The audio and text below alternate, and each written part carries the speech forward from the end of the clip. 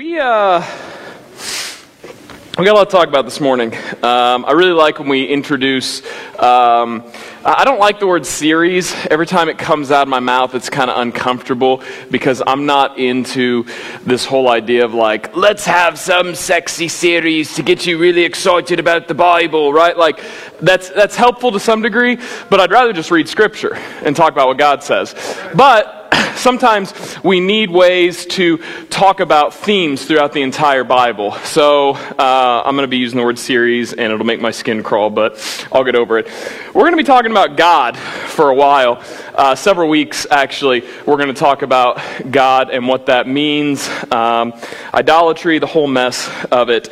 Before we do that, I'd like to pray. I'd like to say, get out a Bible, right? I kind of already alluded to this, but the most important thing we do when we gather here is read the Word of God to worship Him, because God's revealed Himself through Scripture, and if I get up here and say a lot of passionate things, it comes and goes. You'll forget me, you'll forget the things I say, as you should, but we want to remember the words of God. So if you don't have a Bible, there's a hard-backed black one in the seats in front of you. I encourage you to grab it. We'll also have Scripture on the screen. You can use an electronic device, should you dare, and can avoid the temptation, but we want to get into the Word of God. We're going to be in Exodus 32, and quite a few other places as well. I guess John 17 would be a good place to land as well. I want to pray this morning. I'd invite you to be praying for Faye, Miss Faye in our church. She's in the hospital across the street right now, and she's not doing too well. And so visiting with her last night, and I just feel led to pray specifically for her and for her healing. We've got some other people in the church that have some health issues, fathers that aren't doing too well, things that really burden us. And so as we come together, we say that we're one body, right? As a church, we're one body in Christ. We say that what we do is we worship, connect, grow, and go. We worship God passionately. We connect with each other authentically. We grow to know God deeply, and we go declare the gospel boldly. An essential part of that is connecting with each other authentically, because we're one body in Jesus. And so that means when Miss Faye is suffering, we're all suffering. That's 1 Corinthians 12, right? One member suffers, all members suffer. And so when we come together and we pray, now maybe you're not a member, maybe you've never been here before, you're not used to this. Understand that the Bible tells us that we're all connected. If you believe in Jesus, we're all connected. And so we want to join in the sufferings together and join in the celebration of the Lord together. We're going to pray right now because there are things that we want to approach the God about together that are heavy on our hearts. Father, we pray right now for Faye that you would be healing her, that you would be bringing peace and comfort to Dennis and Jeannie and their whole family. We pray for Lindo's father and their whole family and all the medical things going on there. We pray for your healing. All the things going on in this room as we look out and we see each other and we know all the things that weigh heavy on us. Marriage issues, addictions, problems with kids, problems with relationships, work issues, lack of money, all these things that burden us, God. We want to give those to you. We want to open our hands and say, God, we trust you. You tell us that you're with us always, that you love us, that you're bringing peace and comfort, and that you're making all things new. And so we claim that in the name of Jesus, and we pray that you would bring peace and comfort in these situations. Show us as your church, as your body, God, how to be bringing the peace and comfort of Christ in all these things. Open our eyes, open our ears, that we would see and hear you today as we look into your word. Help us to know you, God, and know Jesus. Amen. God is a big word. It's a big, complicated word. I had an experience in college once where I was driving and I was praying, and I was at a stop sign, and I was supposed to stop at the stop sign. And I was praying, and I said the word God in my head, and I kind of instantly felt it ripple through the crevices of my brain, like, God, God, God, God, God. And I rolled through the stop sign, and then kind of pulled over, and I was I had this moment of revelation where wait, what does that even mean? And it really bothered me because it was like this colloquial phrase that, try to say that 10 times fast, colloquial, that we just say God. And the words in the Bible all over the place, but then God is a pretty relative term. It's actually a very difficult term to define. We could start talking about what God means, but if we walk to different cultures all through history, then the word God means very different things. And you can't just casually throw out this word God, because it could mean something completely different. And even in our culture, I would submit that when I say, well, God just did this, or God provided this, or God did this, who are we talking about? I want us to be uncomfortable with this phrase because I think that so often we craft it in ways that might not quite be the God of Scripture. And we'll see that pretty quickly this morning. It's a challenging word, and I think that it's something we want to wrestle to find. Let's talk for a minute. When you think about God, right, and whether it's the God of the Bible, just the things you think people would say about God, what are some phrases that come to mind? Go ahead, just throw out something. God. Jesus. Wow, good one. Way to take the sermon. I'm just kidding. What else? Other words? I am. Ooh, man, we have some scholars in here. I am. What else? Someone said Almighty, right? Someone says, why didn't you bring Leslie up to write for you? What else? Alpha and Omega. I'm going to write A/O because I'm lazy. Oh my gosh. Ancient of Days. Good song too, huh? No? Just me? Okay. 90s kids. What? Anyone? Okay, no. Yahweh, thank you. You'd be like, no, that's too Hebrew, dude. Let's see. We're going to do it this way, and then we're going to define. I'm going to underline this one. We're going to come back to this. Actually, no, let's do this right now. So in the Bible, we have God, right? This word is used, I think, 2,000 times in Scripture. Let me double check. Yeah, around 2,000 times the word God's used, right? One of them often is this word El, right? Have you heard of this? Shake your head, yes? No? Okay, you're on now. Hebrew, El. Now, this can also refer to all sorts of other gods, because you see lowercase g in the Bible, right? Yeah, we are going to get involved together today, church. So you're going to shake your head. You're going to say yes. Just humor me. It's going to be a great time. Trust me. You're like, this isn't middle school, David. Yeah, it is. El. So you've also heard that what is the longer version of El? Okay, close. Yeah, El Shaddai is there. That's one of them. Gosh, that's great. So the Hebrews had all these other words they'd add on to El to make sure they were talking about the God of Israel. So El Shaddai is one of them. El Adonai. But then we also have Elohim, right? Elohim, it's on the screen right there. Elohim. This is a more deeper idea that more specifically refers to God of Israel, Elohim. But also, there were lesser Elohims, which is why the word God becomes difficult. Because there are times in the Bible where God is used to talk about agents of God that have power, they're celestial beings, divine counsel, things that were just like, oh, that's way too Eastern. I don't like those parts of the Bible. So we're going to skip over them right now. But Elohim, right? And then we have El. This is idea of God over and over for God. But then God approaches Moses, and what does he say? His name is I am. Right. Now, the phrase there in Hebrew, I am, means I will be. That's what the phrase means. And that's a weird thing for Moses to go and say, I will be sent me, right? And so God tells him to call himself Yahweh, which Yahweh means, it's used over 6,500 times in the Old Testament, and it means he will be. So everything you can imagine, God will be. He is.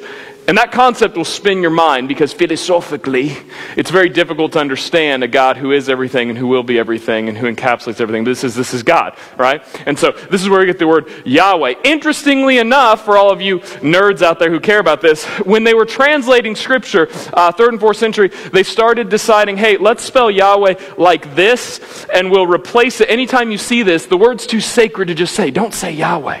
So when you see this, it's a code for another word. What's that word? It's the word Lord in Hebrew. Anyone? There's a song. Praise Adonai. Anyone? Adonai. Okay, cool. Good job. Adonai. Maybe that's how you spell that. Anyway, Adonai. And so what would happen is that's the word for Lord. And so when they came across Yahweh, they would call him Lord. And so a lot of times in the Bible, you see the word Lord. It's Adonai. Another layer to this, 6th and 7th century comes along, and they start adding the letters of Adonai to Yahweh, and you end up with Jehovah, right? You've heard of Jehovah? No, you haven't because you're not Hebrew. You've heard of Jehovah, right? This is what happens. So Westerners, they start translating the Bible later on, and they see this word, Jehovah, and they don't understand that, okay, well, it's supposed to be Yahweh, but we translated Adonai, and then we combined it to Jehovah. So they translate it to Jehovah. And so now we have the word Jehovah. Did you know that? I didn't. I learned something new this week. Anyway, so we have all these words for God. Here's the problem, right? How do you define someone who is, who will be, who's always been? Here's what I want to invite you into the tension here. We have a limitation of language, and we're going to approach things in Scripture over and over and over. When we talk about God, when we talk about all these stories in the Old Testament sometimes, and they're going to make you uncomfortable. And you can find cheesy, trite, light answers for them. You can find itty-bitty pills to swallow to say, oh, well, God's just, so we'll just be okay with it. It's okay to be uncomfortable with the fact that God does things that make us uncomfortable in Scripture. It's okay that God does things that don't make sense to us. It's okay that we can't reckon with how Moses seemingly changes God's mind. And we say, oh, no, he didn't really change his mind. He was testing him. We don't know that. It's okay that God is so big that none of these words can define him because he was, he is, and he always will be. And so, one of the humility we want to walk into when we start talking about God is that we have a limitation of language and knowledge. Right now, I want you to imagine nothing. Go. You can't. You can't imagine nothing because you start implementing something. It's philosophy again.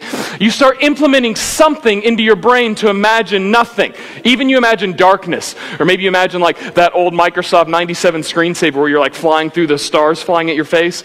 Is that just me? You guys know what I'm talking about? That pixel's like, right? Or it's warp speed, Chewbacca, what is it? Light speed? Is that what it calls it? Star Wars, here we go. Sorry. So you imagine maybe that isn't nothing. You're implementing something to think about nothing. So if I tell you to imagine everything, go. Everyone just broke, right? Does not compute. You can't imagine everything. And some of you are comfortable with that. Some of you are like, oh yeah, that's okay. God's bigger than me, yo. Right. But then as soon as something happens in your life that doesn't fit into your categories of God, we're so quick to throw him aside or redefine him how we want to define him. Because we want to have categories for God. And I want to submit that we have a limitation of knowledge and language. And that makes God worth worshiping. That makes God worth revering. When we talk about having reverence for God and we talk about being afraid of God, it's not that we're afraid that he's just going to see you. We're talking about, I don't have a category for you, dude. You have done everything. You will do everything. You are everything. I don't get it. I can't get there, right? Here's, maybe this will help. Ooh, 2 papers today. Get pumped. Maybe you guys have seen this analogy. So you've got this person right here. We're going to call him Matt because that was the last person that I saw in my head right now. Okay, so Matt's there, right? Where's he at? Okay, so Matt's here. And Matt is trying to understand the world, right? Say, hey, Matt. Come on, guys. We're gonna talk. We're gonna do it. Okay, so Matt lives in a dimension here, right? It's 2-dimensional. Do you understand that? So when Matt looks at square, Matt sees square, right? That's what he sees. If Matt is looking for the circle inside the square, can Matt see the circle inside the square? No, right, because he's 2-dimensional. Some of you are like, dude, I failed philosophy. Stop it. You're breaking my mind. You can do this. This isn't hard. Matt is trying to see the circle. He can't because all he sees is the square. Who sees the circle? Us, because we're 3-dimensional. Now, if I go to poke Matt, what is Matt seeing? He's seeing a circle falling in it like the sun, like, oh gosh, no, like it just coming at him. He doesn't see the whole hand. He doesn't see the whole experience because he only sees 2-dimensionally. This is our limitation, right? We need to walk into this. When we start talking about God, some of this needs to be uncomfortable because we can't see the circle. Even if we could see the circle, we can't see the full sphere. We can't see the full cube. We can't understand when God intercedes and does things, we only see the finger coming in to poke us. We don't see the full glory of who God is. Because one, it would kill us. And secondly, because he's so big. Can't imagine it. Does that help? I hope that helps. That helps me. Right. Another paper. All right. Blaise Pascal, let's do this. So if the Lord is so big, we have a hard time defining him. How do we know who God is? We've been trying to define God. We've struggled with it. We all wrestle with it. You know this. We have churches that disagree over silly things, all these different religions. How do we know who God is? God's revealed himself in some ways. What are some ways God's revealed himself? The universe. Yeah, creation, the universe. So the creation speaks to God's glory. It's Romans 1. What else? The scriptures, thank you. So we have the scriptures, we have the universe around us, the creation. What specifically in creation reveals God? Very specific. Something was made in God's image. Humans! Humans were made in the image of God. And so we have humans look to it. Here's the interesting thing. We were supposed to reflect God and who He was. But we weren't satisfied being the creation. We wanted to be the creator ourselves. And so the whole tragedy of the Bible is that although we were like God, evil told us, the serpent in the garden said, no, eat the fruit and you can be like God. And that's the temptation that ripples through your heart. That's the problem in your marriage. That's the problem with your kids. It's the problem with your entire life, is you want to be like God. You're not satisfied submitting to the Creator. You're not satisfied looking at who God is, Yahweh, Adonai. You're not satisfied with that. You want to be God yourself. In fact, Blaise Pascal had a really great quote we're going to look at here. Blaise Pascal said, "God made man in His own image, and man returned the compliment." We're going to hover around this for a while because I think this is so true in our lives. When we start defining God, I believe very quickly God starts becoming something that we've crafted, that we think. In fact, those who argue against all religions, they'd say religion is a crutch, all of this is just fabricated. What they would argue is that your God is just a hyper superhero version of humanity. We are limited, so God is limitless. We die, God lives forever. You struggle to love, so God is all love. We've just created something much bigger than us. But Scripture tells us that God's a little more complex than that, right? He's not just a hyperhuman. He does a whole lot of things that don't even make sense compared to that. So, evil tempted us, we want to be like God, and all through history, we've struggled to do that. So, how do we seek the Lord and worship Him? If it's going to be our natural struggle, if we only see part of this thing here of God, and we want to worship Him, but we craft God to be our own thing, so we can't grasp this whole idea of Elohim and who God is, how do we worship Him? How do we know who God is? We have to turn to Scripture, right? If you're following me, I'm trying to create a logical argument for why we're going to look into Scripture. So we have Scripture. Scripture reveals who God is. We're going to be wrestling with that, but we need to understand that we have a limitation in interpreting Scripture, right? We're going to do our best. We've got thousands of years of Christian history. We've got Hebrew and Greek and Aramaic, and we have the revelation of the Spirit. Thank God, right? But we still have a limitation because God is huge. And the reason that's so important to me is because you're going to come across someone that gives you trite little answers all the time about who God is, and then you're going to accidentally fabricate a God that you worship, and then you have no reason to be here. You have no reason to read Scripture because you've created God in your own image. And I submit that God is bigger than you. And as soon as you think you've figured Him out, you need to read Jesus, because Jesus will drive you crazy. What is that guy doing? Trying to live like Him. He's all over the place. It's like we understand His love and His passion, His disdain for religious leaders who are adulterating things, but then He just does these wild things, right? Spoiler alert, Jesus is our helper. That's how we understand who God is. So, we come to the Bible. What are some of the... Man, we're just going through paper today, man.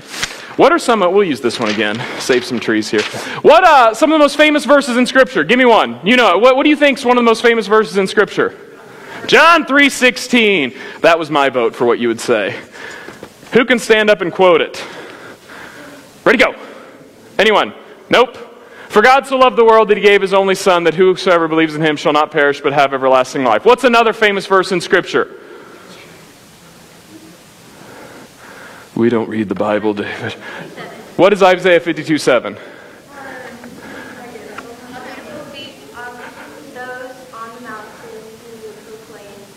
Yes, man, that's a good one. What else? Anyone else? Let's get one more.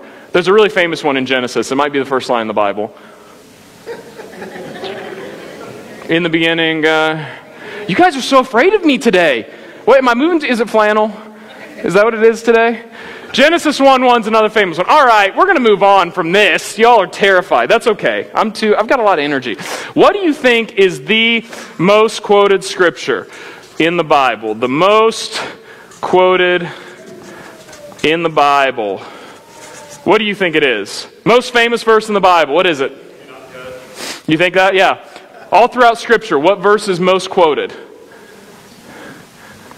Exodus 34:6-7. Spoiler alert, it's been on the screen the whole time. Gotcha. All right. No, it's okay. It's okay that we didn't know this.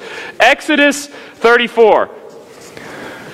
This is an important thing to know, not just if you're doing some trivia night and you want to make everyone look silly who thinks they're religious. It's important to know because if the most quoted scripture in the Bible, it's quoted by prophets, priests, kings, it's quoted in John, what is it? What does it say? We're going to read it right now. Get in your Bibles, Exodus 34:6-7. I'm going to read it, and then we're going to tell the context of where this verse comes from and talk a little bit about a golden calf, and then we're going to get ready and worship and head home.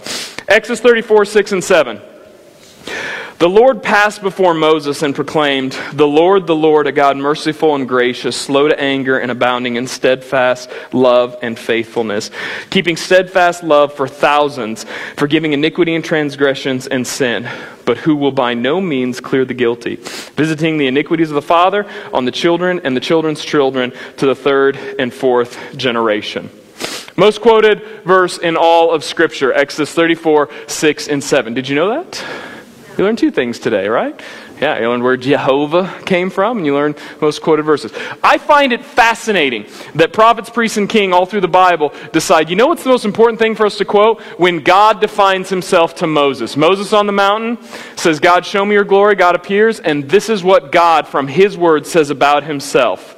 Right? So, this is what we're going to be talking about. When we're trying to understand God for several weeks now, we're going to be talking about what it means for God to say that he's merciful, gracious, slow to anger, abounding in steadfast love and faithfulness, and keeping steadfast love for thousands, forgiving iniquities and transgressions. And we're going to talk about that. Not just the first verse with the God goodies, right? We like all those things.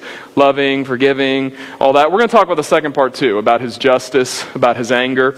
We're going to talk about those things. But before we get there, we need to unpack how we even get here. Why did God reveal himself to Moses? How are we doing those things? And lest you get so bored with me telling you the story of Israel up until this famous mountain that we're going to talk about, I've invited two experts to come on stage and tell us about it. So please give a warm welcome to Miss Carrie and Nikki Newton as they come up on stage.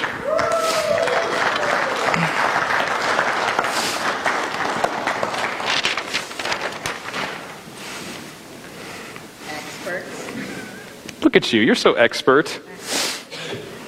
Hold this. I'm going to give you this just in case you need it. In case you decide, I'm so introverted, I'm just going to write on the board. I love you. You're doing a good job. All right. Tell us the story. We have Abraham. God calls Abraham a people of his own, and then Abraham has a son. His son's name is? Isaac. Isaac, right. Then he has a son named? Jacob, and Jacob's also called I don't know Israel. that. Yeah, okay. Israel. Yeah, okay. Nick, you said it. You got to grab the mic. You're ready. So it's also called Israel. So did they all have a good time of peace? They grew. Things went well for quite a while, right? Sure. Sure. And then Jacob died, and several years later, what happened to Israel? They got captured by Egypt. Egypt, right? They were slaves in Egypt. Now, were things good in Egypt or bad? Bad. Bad. What was it like in Egypt? What happened there? They were slaves. They were slaves. It's bad. Slaves. They had to build had to stuff, work, they had to make whips. bricks, right? You got to do Yeah. this, right? Because they had to make bricks with their feet. Yeah. At least that's what the Prince of Did a Egypt great told job. us. Right, thank you. You did a great job. What happened after that? So tell me the story. They were slaves. They were slaves, and then they had no babies were allowed, no Hebrew babies were allowed to be born. They killed them, right? Killed them if they were under the age of 2. Killed the Hebrew babies. One baby got through, that we know of. What was his name, Nikki? Moses. Moses got through. What's Moses' deal? So he was floating in the river, and the Pharaoh's daughter found him, or wife, daughter, somebody, the princess, found him and took him in, and he became her son. Yeah. Fast forward, he kills a guy, right? Later on. Yeah, he killed He's a a guy who Hebrew, was secretly. beating a Hebrew slave. Yeah. So then, Kind of an accident. yeah, runs to the desert, spends 40 years in the desert, right? Gets married, has children. That's right. Yeah, They have a celebration. Yep. Yeah, And then probably. That's what the movie said. he leaves. And then God someone tells him he has to go back. How? God does what? He appears to him in what? Burning bush. Everyone do that. Can you make a fiery noise? Yeah, thank you. Okay, right. And this is where he says, I am, right? This is where Yahweh comes from. Okay, then Moses goes back and he talks to Egypt, and they're like, okay, sure, you can have these people, these thousands of slaves. No. No, what happens? Plagues. No. 5 plagues? Let my people go. No, 10. 10 plagues. Yeah. Okay, 10 plagues, right. So then they eventually let him go, right? After he kills his son. Yeah, After he Passover, takes right, care of- yeah. After God kills. Yeah. So then they all head out, and then God follows them in what? There's a pillar of Clouds and smoke. and then a pillar of fire. You got to talk loud. We can't hear you, love. Fire. This is my wife, if you don't know. I'm not trying to just be mean. A little bit. So fire, the pillar of fire. So then they all go, there's a big body of water, right? They got to get across what? The Red Sea. The Red Sea, right. And what's that? What happened there? So Moses put his staff out towards it, and it parted into dry land, and the people walked across it. And then, whenever the army tried to follow them, it crashed and killed them all. Right, yeah. That's both the noise for fire and rushing water, apparently. Right. Okay, so then everything's fine. They're all happy? No. No, they start whining. They whine. Yeah. Dang it, they're not happy, and they wish they were... back in slavery. They wish they were back in slavery. So what does God do? Does he provide some weird thing for them to eat? Manna. Manna, right. Like, what is this? Right. Golden grams from heaven. And they collect that. So God provides manna. What does he also provide? They're parched. Quail. Oh, water. And water, right? How many times do you provide water for them?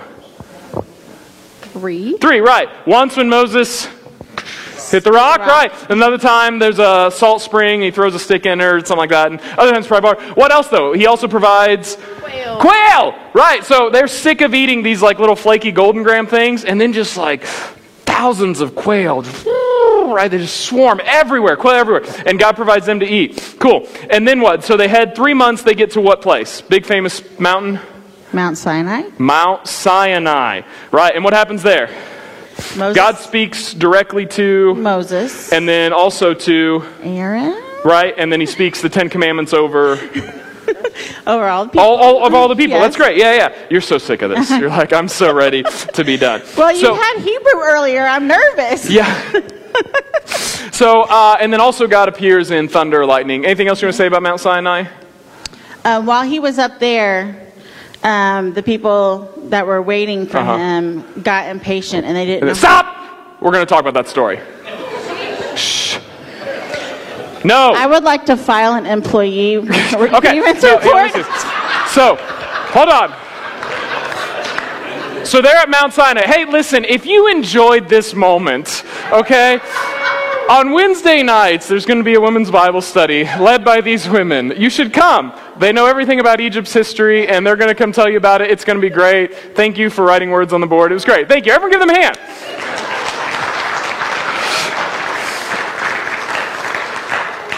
3 months, right? They meet Moses. Moses takes them out. They're at the foot of Sinai. It takes 3 months, right? It takes longer to make a baby, just so you know, in the belly. Okay, don't get confused. It takes longer for babies to grow. 9 months. Man, that was a bad analogy. It takes a long time. It takes longer to build a house, right? 3 months. It takes a while. And so they are with Moses for a very short time, the end of Mount Sinai. God specifically provides quail, manna. He parts Red Sea. They saw all these plagues. They saw God do things that you've never seen God do.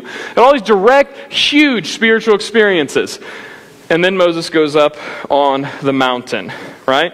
And so we're going to start in verse 32. Moses goes up on the mountain. Now, they just heard God speak over them in Exodus 20, the 10 Commandments. They heard the voice of God. And then God says, come with me. I'm going to consecrate you as my people. It's like a wedding ceremony. We're going to be together as one. And they're like, whoa, you're big and scary. Go, we're going to send Moses. We'll just have Moses keep you in the meteor. He'll do the thing. He'll walk into the big dark cloud because we're really scared of that. And so then Moses is now interceding for the people on behalf of God. Moses goes up there. Here we are, Exodus 32, verses 1 and 6. Moses has been up on the mountain 40 days.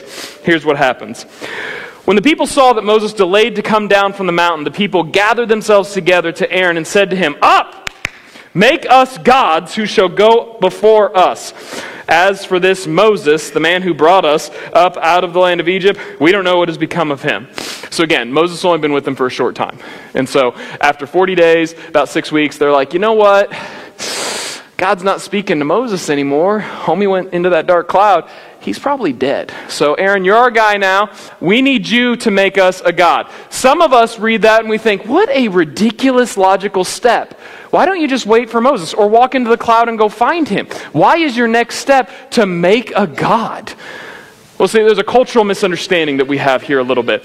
In general, idols in the Bible were typically not gods themselves, the physical thing that you saw. So the golden calf, we'll read in a minute. This is not the God itself. And we'll read the language here. They use plural language because they saw this calf as both Yahweh and an intercessor for them. Moses is gone. Moses is the one that was connecting them to God. So we need something to connect us to God. You know what connect us to gods in Egypt? These things. Calves, cats, statues, alligator men, whatever. So we need one of these. And so their logical step is we need to connect with God. We need to be in control of this relationship. We don't want to wait. We're going to control it somehow. And so we need to make something. And so what happens here is Aaron says to them, verse 2, "Take off the rings of gold from your ears of your wives and of your sons and of your daughters and bring them to me." So all the people took off the rings of gold that were in their ears and brought them to Aaron. And he received the gold from their hands and fashioned with a graving tool and made a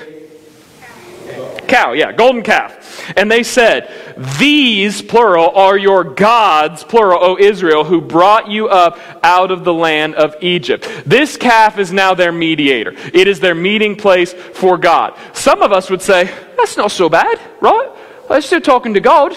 They're using just the golden cow. Here's the problem. God had literally just instructed them not to do this. Let's talk first about this gold earring, because I think this is an important little keynote here. Where did they get these gold earrings and these gold rings? Anyone know?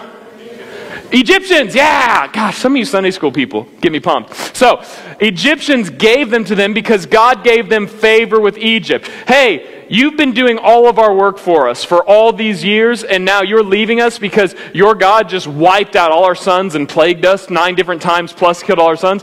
Here's a whole bunch of gold. Imagine how ridiculous. Again, God does things we don't fully understand. And so God gave Israel favor with Egypt, and they gave them a whole bunch of gold earrings. And while Moses is on the mountain, what are they supposed to use these gold earrings for? Tabernacle. Yeah, thank you. So they were supposed to build the tabernacle with these gold things. And what do they build instead? An idol. A golden calf, right?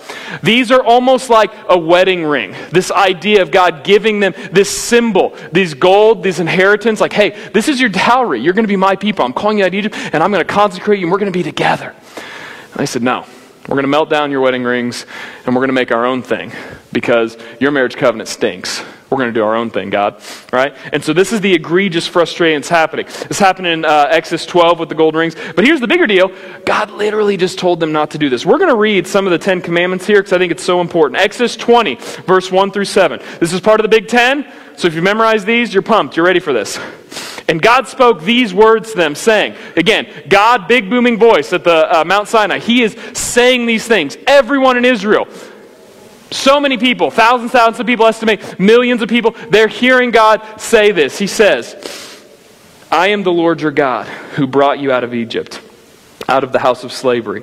You shall have no other gods before me in my presence. You shall not make yourself any carved images or any likeness of anything that is in heaven or above, or that is in the earth beneath, or that is in the water underneath the earth. You shall not bow down to them or serve them. For I, the Lord your God, am a jealous God, visiting the iniquities of the father to the children of the 3rd and 4th generations for those who hate me, but showing steadfast love to thousands for those who love me and keep my commandments." So they make this golden calf, right? This is their mediator. And God literally just told them, no, don't do that. Don't make anything before me. Who was made in the image of God? We were made in the image of God. I think it's so fascinating that God's saying, you don't need to make an image. All these other people, they have these mediators between me and you. They have different gods out there, lesser gods, lesser Elohims. They have these mediators. You don't need that because you're created in my image.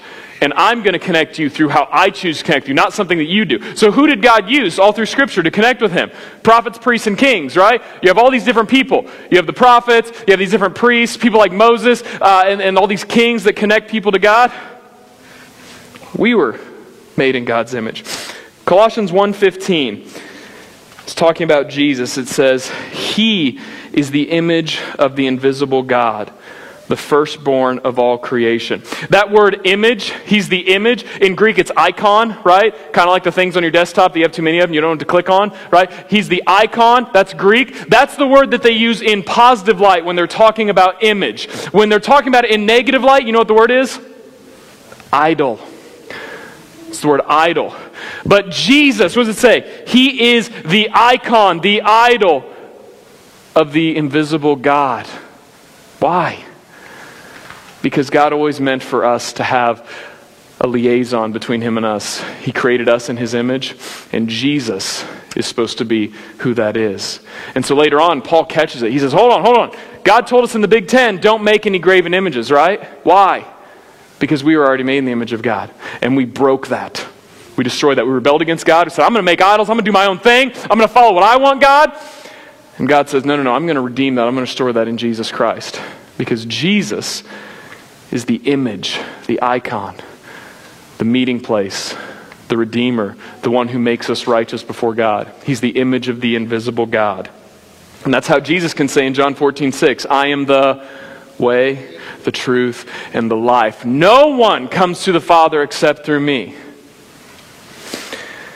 In Exodus 31, later on, verse 5, when Aaron saw this calf that he had built, he built an altar before it, and Aaron made a proclamation, said, tomorrow shall be a feast to the Lord. And they rose up the next day and offered him burnt offerings and brought peace offerings, and the people sat down to eat and drink and rose up to play. This word play is a sexual word, just so you know. So you can imagine what they're talking about here. This is, I won't use words that you don't want to define to your kids later.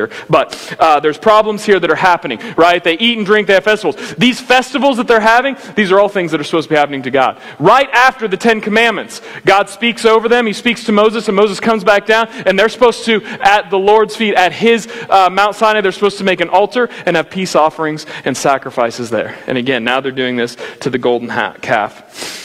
What happens next after all this is in Exodus 32, 7 and 8, the Lord says to Moses, God's talking to Moses now. 40 days, God's been with Moses, and he says, go down to your people whom you brought out of Egypt. Your people, who you brought out. They're not God's people now. Why? Because they've decided to go astray. They've decided to love something else. And God in the Big Ten said, hey, you love me, right? If you don't, then your iniquities are going to follow you. They're going to separate you, right? So he says, go down to your people who you called out of Egypt. They have corrupted themselves. They have turned aside quickly out of the way I commanded you. So quickly, these people, from God's eyes, turned away from him. But then the very first verse we read in Exodus 32 said that they were getting sick of Moses delaying. I think there's an interesting perspective here. God doesn't feel like he's delaying. God feels like they're quickly turning from him. And I think so often in our lives, we have so many things that happen that we see God's delaying on, that we're impatient about, and so we got to take things back in our own hands. We've got to do it. But setting aside that, obviously, scriptural message there, just think in general, logically. Are there things in life that seem like they last forever, but then later on when you look back on them, they were nothing? Who here's ever had a crying infant that doesn't sleep at night? Yeah. Those of you who had those kids a very long time ago, would you tell us that it's a very short time? Yeah, it happens pretty quickly. They cry, they don't sleep, and then all of a sudden they sleep through the night, right? What about potty training? Who here felt like potty training took forever? Yeah, right. Takes forever. Those of you whose kids are old and grown, do they still pee their pants? No! Hope not, sorry. No offense. It happens like that. All the time, people look at our kids. We're walking through Walmart, they see a little kids, and just some kind elderly person will say, man, it goes by quick. And those of you looking at me shaking your head and like, yeah, man, spend time with your kids, because all of a sudden, they're gone. We see these things. They happen so quick. And at the time, they feel like they're taken forever. We can also apply that here to Scripture. How many things in your life do you feel like it's taking forever? This job is never getting better. My marriage is never getting better. My kids are never getting better. My life's my budget, nothing's ever getting better. And so then we take it into our own hands. And God's up there saying, you're turning away so quickly. I told you I'm always with you. I told you I'll take care of you. I command you on what to do. Love me with all your heart, soul, mind, and strength. And you're just ready to go out and do your own thing. So they create this idol. They start mixing the worship God told them to do with their own worship, right? So they're doing this own thing, their own feasts, their own festivals, which God told them to do. They're doing it in their own way. It leads to this sexual sin. Paul talks about that later on. I think it's 1 Corinthians 15. He kind of redefines what they're doing there. Turned aside so quickly. And then God gets really hurt. We're not going to read the story, but God gets really upset. There's punishment for this, right? People get plagued. People die. 3,000 people die. More than that, if some scholars believe that when they drank the ashes of it, that would have killed them too. Tons of people in response to this stupid idol thing of Aaron being a poor leader and people turning away so quickly. And we think the story is so far from us. But as we start talking about God, and we tickled out at the beginning of the message, I think that we're constantly so quickly redefining God to who we want. Someone easy for us to manage. Making our own idols. Tim Keller defines idols like this. An idol is anything more important to you than God, anything that absorbs your heart and imagination more than God, anything you seek to give you what only God can give, anything that is so central and essential to your life that should you lose it, your life would feel hardly worth living. That's what an idol is. And oftentimes in the Christian world, an idol is kind of like this gold calf, something that we make up to make us feel close to God that we worship actually isn't God at all. Those are the things that I want us to start wrestling with. Everyday life, so natural to do this because we don't want to just be the image bearers. We want to be like God ourselves. We want to be in control of these things. Individually, we do this with money and possessions. And we see here so quickly, these stuff that God gave them, their gold earrings, that was supposed to be kind of like their wedding dowry and their consecrated relationship, covenantal relationship with God. They so quickly turn that aside. Just like we do. We worship our money and our possessions. We need that physical thing. I need to have this much money in my bank account. I need to work this many hours. I need to obtain this stuff and things. And God would say, now open your hands. Trust that everything I have is given to you. We teach this a lot in our church, and in case you haven't heard in a while, nothing you own is yours. Because you will die and it won't go with you. It'll be future garage sale. It'll be a whole bunch of junk that your kids don't know what to do with. They'll sell it off or they'll keep it as treasured memories. And then 100 years, all those things will fall apart. They won't be gone. None of you are ancient Rome. You don't have relics that are going to last forever. They're not important. It all comes and goes. This is why God says, I'm a generous God. Reflect me by giving things away. This is why we have tithes and offerings in the church. Not because we need to hoard your money and pump up our church bank account so we can build a new building and say, look at the empire Memorial has built. Forget that. We collect money from people through tithes and offerings so that we can serve King Jesus for people who are struggling. When we have addicts who can't get into recovery. When we have people who say, my marriage is broken, can you help counsel me? Those things take money. When you give your tithes and offerings, it's so people get away from addiction. It's so people who are in the hospital who are struggling, we can provide some sort of relief for them. It's so our church can gather and have things and facilities so that we can do ministry, so that addicts have a place to go, so that the youth kids who don't have parents, they have a place to meet on Wednesday night to say, okay, now there's people who love and care about me. And so when we take those things down and we melt them into golden calves for our own personal life, we're messing everything up. God's given us these things. Open your hands. We also do this with our time and our energy. These people had their festivals and their sacrifices. Oh, we're going to do all these things. We treat the same way. I don't want to serve in the church. I could never help with children because I don't even like kids. I could never help with the youth. I don't want to serve in church. I don't want to count money. I can't even count my toes. Right? We say, I don't want to serve. There's no way I could serve. And then we give our time and energy to all these foolish things. How many Netflix or television shows have you watched in the last 5 years that you can't even remember? Unless you're in that niche of people. I told people this weekend, every year I watch every episode of King of the Hill. Every year. Judge me right now, all of you. I see your eyes. Every year. We're talking like at least my entire marriage. There's 13 seasons of King of the Hill. Do you know how much time I've wasted watching Hank parent Bobby Hill? My goodness, propane and propane accessories. It means nothing. Time and energy so quickly. We waste it on things. We can't even pretend like they're godly. We could spend all our time here doing stuff and never actually love people. God says those things are like clanging gongs in his ears. Paul has some harsh words to say about those things if they're not in love. I'm getting off track. As a church, we do the same thing. Blaise Pascal said, God made man in his own image, and man returned the favor. So what do? How do we not do this? How do we not make God in our own image? The gospel helps us. Jesus is the image that we look to. He is the image of the invisible God. He's the image. This is why God said, don't create any other image, because I have an image. You want to see it? Look at Jesus Christ. Over and over and over in Scripture, we're told, look at that. John 17:3, Jesus says this, and this is eternal life, that they know you, the only true God, in Jesus Christ, whom you have sent. You want to know the true God? We're going to be talking about Exodus 34, 6, and 7 for a while. We're going to talk about how God defined himself, but here's the spoiler alert. Every week, it's going to come back to Jesus. Because Jesus said, this is eternal life. How do we know him? If God's given us a constant posture, or if we've rebelled ourselves, we've separated from God. How do we do that? Well, Jesus says, repent. Change your mind. Repent and be transformed by the renewing your mind, Paul says. This is why we say every week, prayer, church, and Scripture. Right now, you're sitting, okay, what do I do, David? A lot of information, thanks for drawing pictures. What do I do? Measure your life with prayer, church, and Scripture. Do you talk to God? When's the last time you talked to God about your broken marriage? When's the last time you talked to God about the things that make you angry? When's the last time you talked about God things that you feel happy about? We talk to God because he wants a personal relationship with us. What's your relationship like with Scripture? Are you getting in Scripture to know who God is, who God says he is? Do these Scriptures that we talk about mean anything to you? Or is your only understanding of Scripture what I happen to say each Sunday? You're just rolling the dice. Whatever we learn at church that Sunday, that's it. That's all I read Scripture. God's given you a book. He's trying to talk to you. Read his word. How do you know the God you're praying to? This is why we read Scripture. And then thirdly, we have the church. Why do we have the church? When we read this story, church, we think it's so stupid that they would make a golden calf. Like, is anyone here just like, oh yeah, that makes sense? Of course, yeah, you guys should have done that.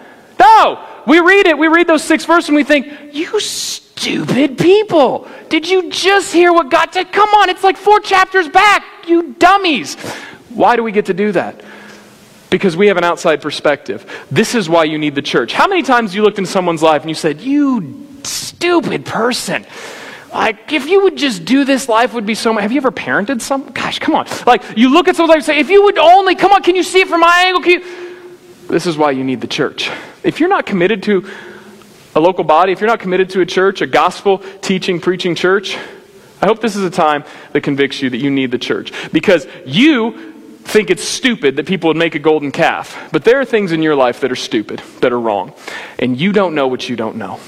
We need the church. Thank God that we can gather here, that we can talk to each other and say, hey, I'm looking at it this way. Well, hey, have you looked at it this way? Praise God. Let's work together because we're one body, one faith, one baptism. I'm going to have the band come forward.